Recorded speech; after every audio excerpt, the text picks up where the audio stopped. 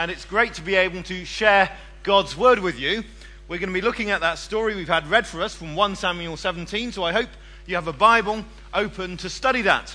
I guess it's a story which is quite familiar to most people. If you went to Sunday school as a child, or if you were brought up in a home where they read the Bible, then it will be a story that's quite familiar to you in terms of the basic outline of what happens, that the big chap is the one who gets killed. I'm sorry to give away the punchline, but that, in fact, has already been read, so there is no surprise there. But in fact, it's one of those things that, as a story, is not so well known in terms of the actual detail. Yes, the key point that Goliath gets killed is known, but what about the rest? When was the last time you looked at a children's Bible that told you about the cheese, for instance? Well, they just tend to miss that out, don't they? And so one of the issues we have with Bible stories, and particularly Bible stories like this that seem to be well known, is that the version in which they're well known in our minds sometimes has details that aren't actually in the text, and the other issue is that sometimes there are details in the text that we don't actually know. So take a story like the story of the prodigal son, and all sorts of versions of the story will tell you exactly what he did when he went away and wasted his money, when the story doesn't tell you. Because there are lots of ways of wasting lives, and they're not very edifying, and so the story doesn't tell you that, but it tells you lots of other things, you see. So one of the things we've got to do in making sure that we read Bible stories, read God's word properly, is we've got to make sure that we understand the details that are there and know what's not there. Well, there was my initial rant. I'll try and be more edifying after that. Now, let's consider the context of this. The context of this is that God's people are in the promised land, and they've been ruled over in the promised land by judges for a number of years, and after that they've asked for a king. And the first king they have is Saul, and Saul is tall. And so he is externally impressive, and he's the man that God has nominated after their request that they should have a king. Of course, it would have been better if they hadn't asked for a king, but they did that. And at this time, their enemies are the Philistines. Now, the Philistines are just really in what's something like the Gaza Strip nowadays, very approximately, on the southwest of Israel. But here the Philistines have come in and they have invaded the territory of the Israelites. In fact, they're in the territory of the tribe of Judah, which is David's own tribe. And we have a man of the Philistines called Goliath, who's over 9 feet tall. Now, last time I looked at the Guinness Book of Records, I don't look at it very often, the tallest person in the world, or most recently documented, was Robert Pershing Wadlow at 8 foot 11.1. So this is a very tall person. On its own, that is something that would make you fear. He's also someone with immense military experience, and he's also someone very well equipped. And so we hear about his armor. He has a helmet, he has leg armor, he has body armor. His helmet is, of course, of the usual metal of the time, which is bronze. If the story had been made up a lot later, they would almost certainly have made his helmet out of iron. But there are many traits like this which tell us that the story is something that's authentic. The geography is real.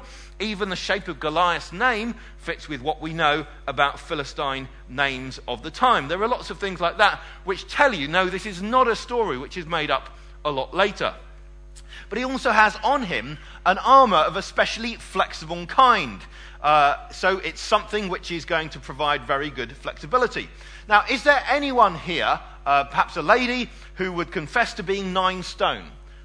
Anyone? No, I'm sure there's no one who's 9 stone. Of course, there are many ladies here who are 9 stone or thereabouts this morning, and that's the weight of the armor that he has on his body. So the question is, how would you pierce through that in order to be able to strike him? And then he also has offensive weapons. He has at least 3. We learn of his sword later on. But the thing that's probably most terrifying is his spear, because his spear gives him an ability to strike at a distance. It's described as having a shaft like a weaver's beam. In other words, you think of a weaver's beam with thread round it, or whatever weavers have, things they weave with. I presume it's thread. And what you have is that's something a bit like what you see on Greek jars, pottery, where someone with a javelin will have some string there to make a loop, put his finger in, so that he can cast the javelin further and more accurately. In other words, this is something that enables you to strike at a distance. What's more, it has a tip out of that specially hard material, iron, which is about 7 kilos in weight. Sorry to mix imperial and metric. You can look at the footnotes and work out what exactly that is. Now just think about 7 kilograms of iron coming towards you. Whatever armor you're wearing is just going to be pierced straight through. It's going to knock you straight to the ground. So in other words, this is a person with truly terrifying weapons. And for backup, he's got his javelin on his back as well. So in other words, before him, you are incredibly exposed. You probably wouldn't even get to hand-to-hand combat. Now, of course, someone as well armed as that can't be expected to carry everything. And so in addition, we have a shield bearer who went before him. Now, it'd be possible to think of this as like an armor bearer who was like maybe a nurse helping a surgeon, handing them the tools at the key point they want. No, because if it was an armor bearer, they would be at the side or at the back, not in front. This is someone with a full-size shield. There are 2 words for shield in Hebrew. This is the big one. He's standing in front to protect the whole of Goliath's body.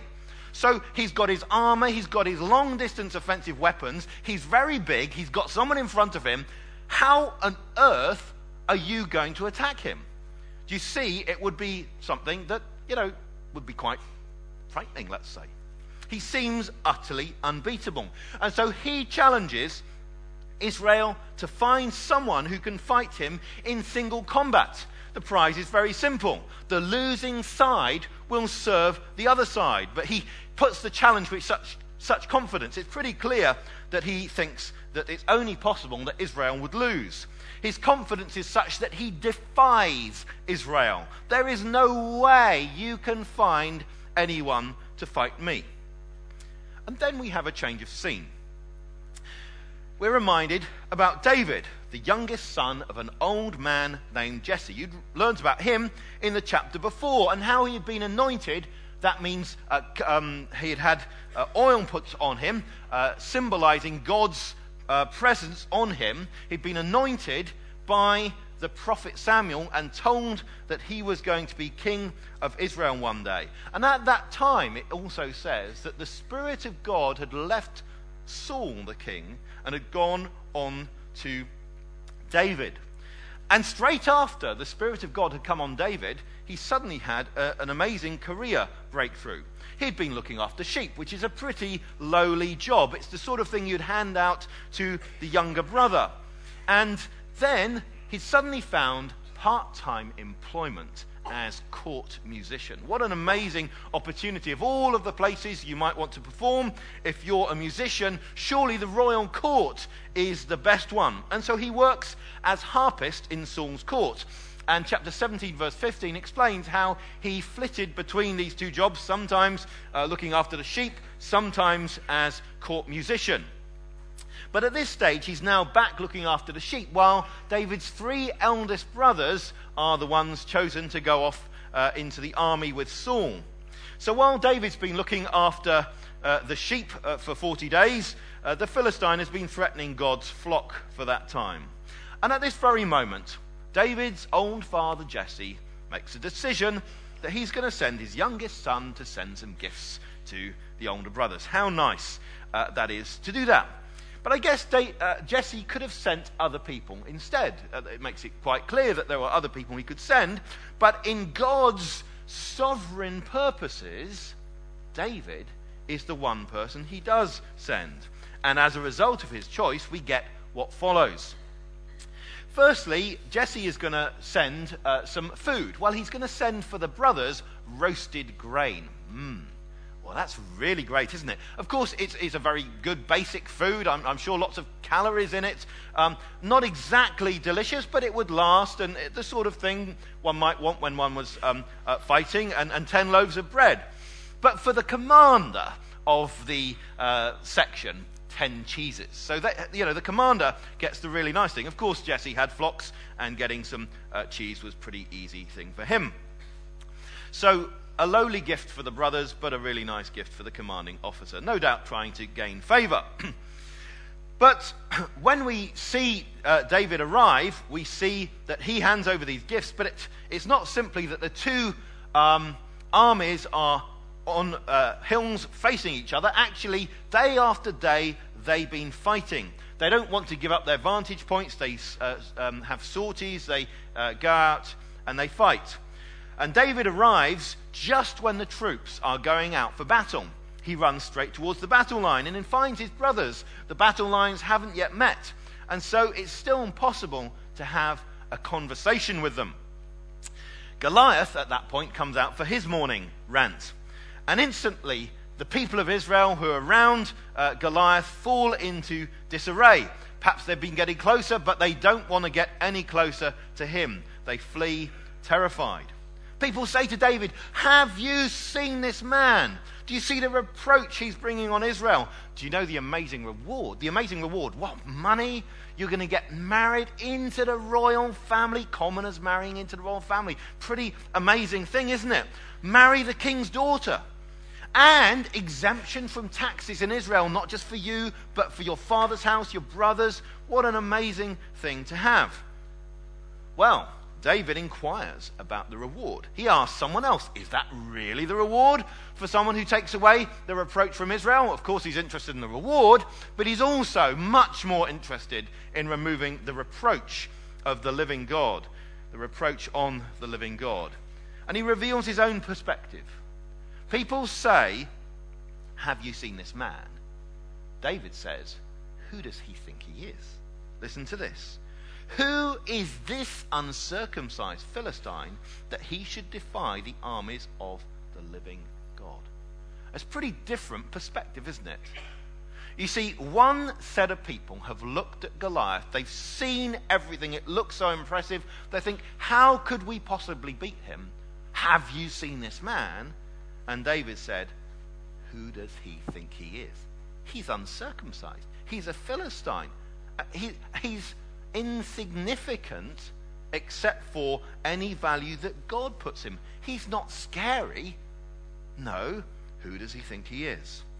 At this point, Eliab, the eldest brother, hears that David's been asking about the reward and is extremely annoyed. "Why are you here?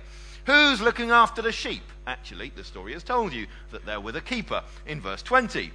And then Eliab says, "I know your heart.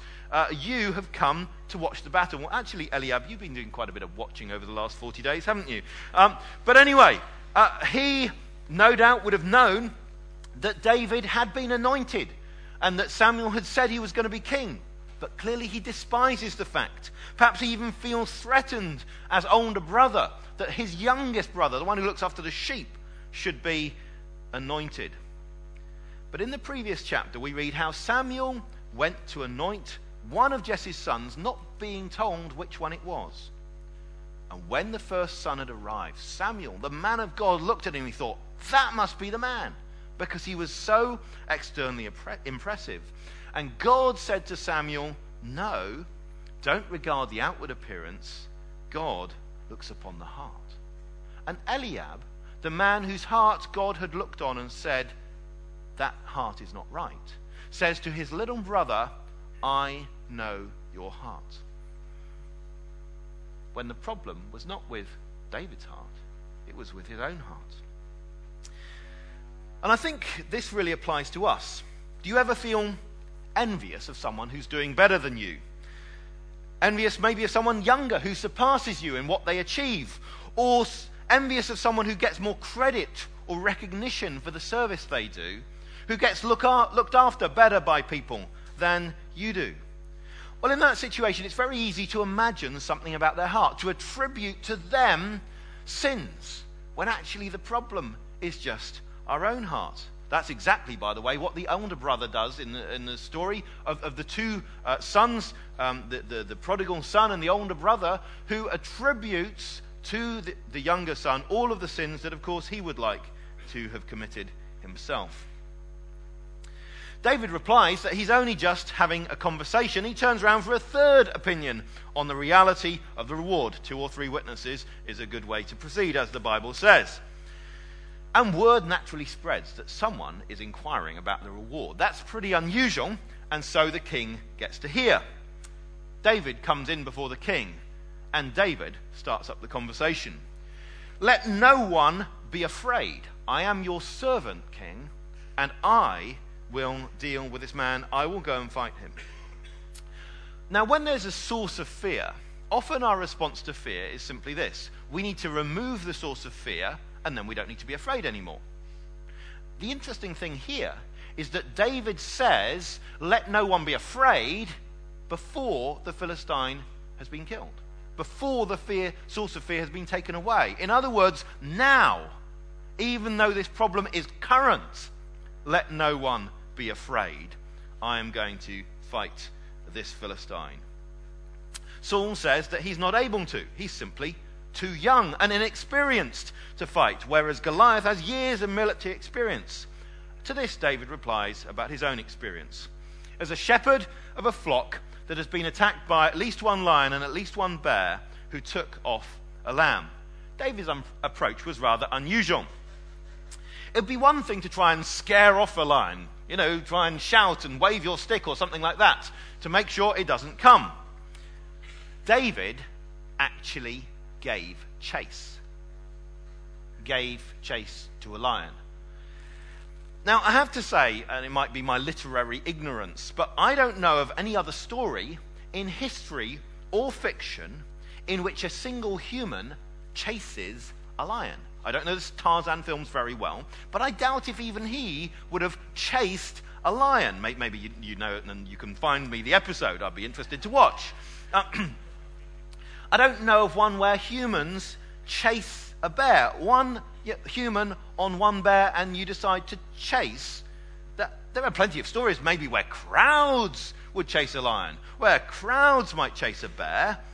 But imagine the reckless bravery of one human going after one lion or one bear. Well, he lays out his approach in verse 35. While the beast still had the lamb in its mouth, he would strike it, perhaps with a stick. That would mean, of course, it would drop the lamb and it would turn on him, with its mouth now nicely freed up. And then he would engage it in close combat. It's like this. If you want the method, you take hold of the beast's hair and then you strike it. And you want to know how to do it? That's what he would do. And kill it. Well, it's a rather huge risk, isn't it, to rescue a lamb? Don't you think? A little lamb. But the Bible tells us that the Good Shepherd, John's Gospel, Jesus, lays down his life for the sheep. Well, okay, David didn't lay down his life here, but he was prepared to risk his life for that lamb. And it's a reminder for anyone with pastoral or shepherding responsibility of the true cost of putting the safety of others first. I certainly would be inclined to think it'd be better to think big picture, wouldn't it, really? Be far more strategic for the general safety of the flock to make sure the shepherd stays alive, wouldn't it? Well, okay, I'm going to lose one lamb. Maybe it would have died anyway. Sometimes lambs do die of cold. And, it had already been bitten, so, maybe it's not going to live. Surely it's far more strategic for me to take the big picture and guard the whole flock than to go after the one sheep and have it taken off. But that does not seem to be the biblical model of the shepherd. The biblical model of the shepherd in John's Gospel, Jesus says, I haven't lost one. That's quite a weight, isn't it? Better ask for God's help with that, haven't we? Not to lose one. And David explains how this uncircumcised Philistine will be just like the lion and the bear because he has dared to defy the armies of the living God. And in all of this, David doesn't attribute his victory over the lion and the bear to his own skill. Rather, he attributes it to the fact that God kept the hand, the paw of the lion or the bear away from him. And therefore, he's going to keep the paw or the hand, it's the same word, of that Philistine away. And so Saul sends David, hoping that God will be with him, which of course he is. Then we come to the famous incident where David tries on Saul's armor, which is similar to Goliath, but not really quite as impressive, is it? Now, in the Sunday school version of the story, sometimes you get David portrayed as just a very small child trying on a huge suit of armor, hopelessly too big for him. But when we read the text, it seems that what's actually going on is that he refuses the armor because he hadn't tested it. What, for me, is interesting about this is not the actual size of the armor, but the fact that it shows that David had not settled in his mind at this point how he was going to defeat the Philistine. You see? He knew that God was calling him to fight the Philistine, but he didn't know exactly how he should do it. He knew that God would help him. But David takes Saul's armor off, and he takes his staff and 5 smooth stones from his bag, and of course his sling. The fact that he takes 5 stones and a stick too, which he is not going to use, again shows that he does not know necessarily how he's going to fight. He doesn't know necessarily that the first shot is going to work, and he doesn't know necessarily he isn't going to get into close combat with Goliath. But whatever happens, he is confident in God. And so, in a very short time after he's arrived, probably even before he's had time to deliver the cheese and the roasted grain, David is going out to fight the Philistine. It may only have been really a sermon's length between when he arrived and when he goes to fight. After all, Goliath is still ranting. And there we have in verse 41, Goliath still in his position. The Philistine comes forward, still protected by his shield bearer, and he sees David and he despised him. Am I a dog that you come against me with sticks? Goliath, it's not the stick you need to be worried about. But whatever it happens, he doesn't seem to care for or take notice of the fact that David has a sling. And there Goliath curses David by his gods. Come to me and I will feed your body to the birds of the air and to the beasts of the field. No doubt he was on a battlefield which was covered with the carcasses of those who were slain, unburied. No doubt there were carrion feeding birds and so on there. And in that context, Goliath makes his threat. Perhaps you can even smell it. Smell those bodies. But David replies with words that are stronger still. He says, you come to me with human weapons. My weapon is God's name. Not the sling even. God's name. You see, it's his zeal for God's name which assures him of victory. You have insulted God's name, and for the sake of that name, I am going forth. What's more, I'm going to tell you some more things. God's going to give you to me, and I'm going to cut off your head, and not just your body, but the bodies of the entire army of the Philistines are going to be fed on by the birds and by the animals. They don't normally put that in a children's story either. Why? So that all people may know that there is one true God and that he has chosen Israel, and the battle belongs to him, not to you. David quickly moves closer to danger. One strike of that spear and he'd almost certainly be dead. His hand goes into his bag. He draws out the stone. He aims, and God guides it to that very small but crucially unprotected point on Goliath's forehead. The weight of the stone doesn't knock Goliath back. In fact, he falls forward, just like the Philistine god Dagon had in chapter 5 of this same book. David has no sword, so he uses his Goliath's own sword to remove his head. Sudden panic strikes the Philistines. They flee, they're chased, they're falling everywhere, and no doubt they will be fed on, and Israel plunders their camp.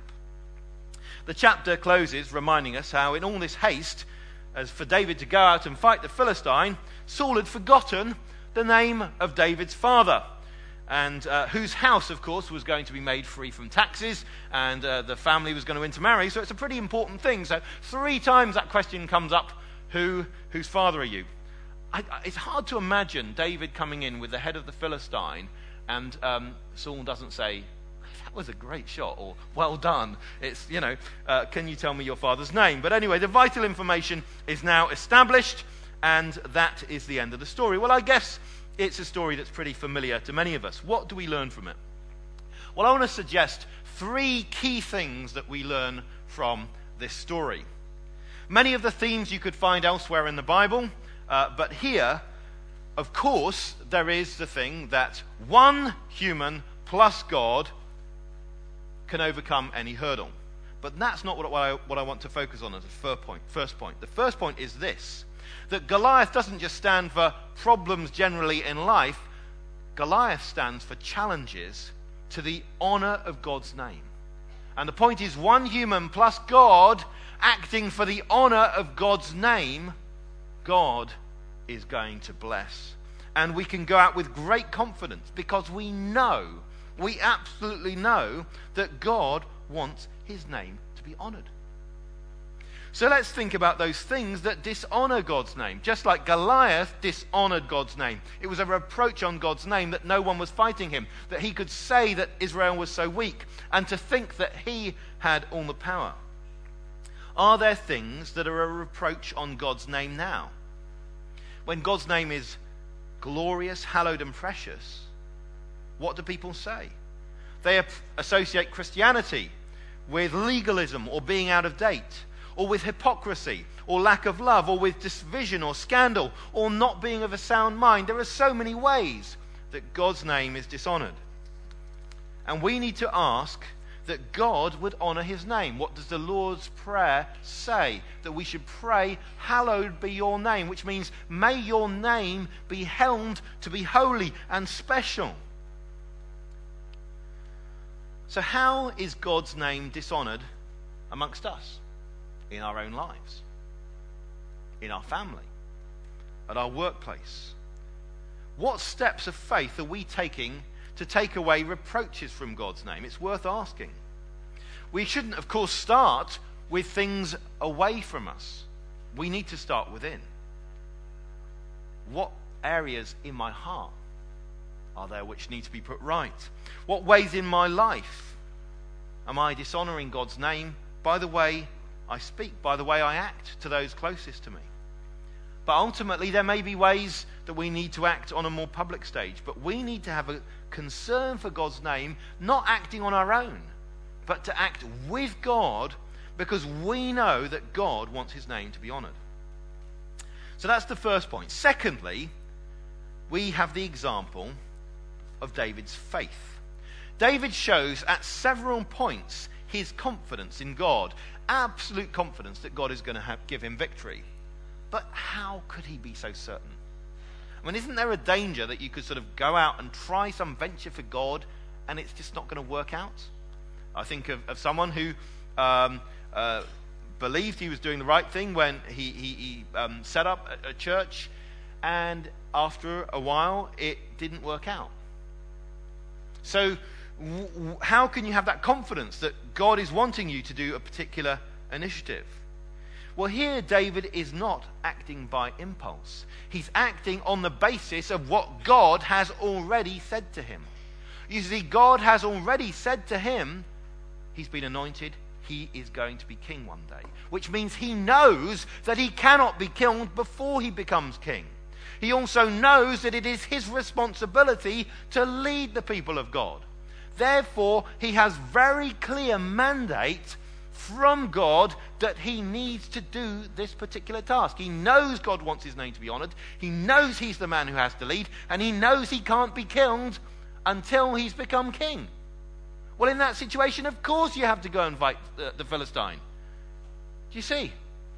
So we need to say, what do we know God wants us to do? We need to go on the basis of what he has revealed to us. We need to have a confidence in the scriptures. You see, David had a confidence in what God had said, and that was the basis on which he went forward. That's the confidence we need to have when we go forward to act for God's name. We need to be absolutely sure that what we do can be properly based on what God has revealed. And then we know God will give us the victory. But there's a third point that really comes home to me from this passage.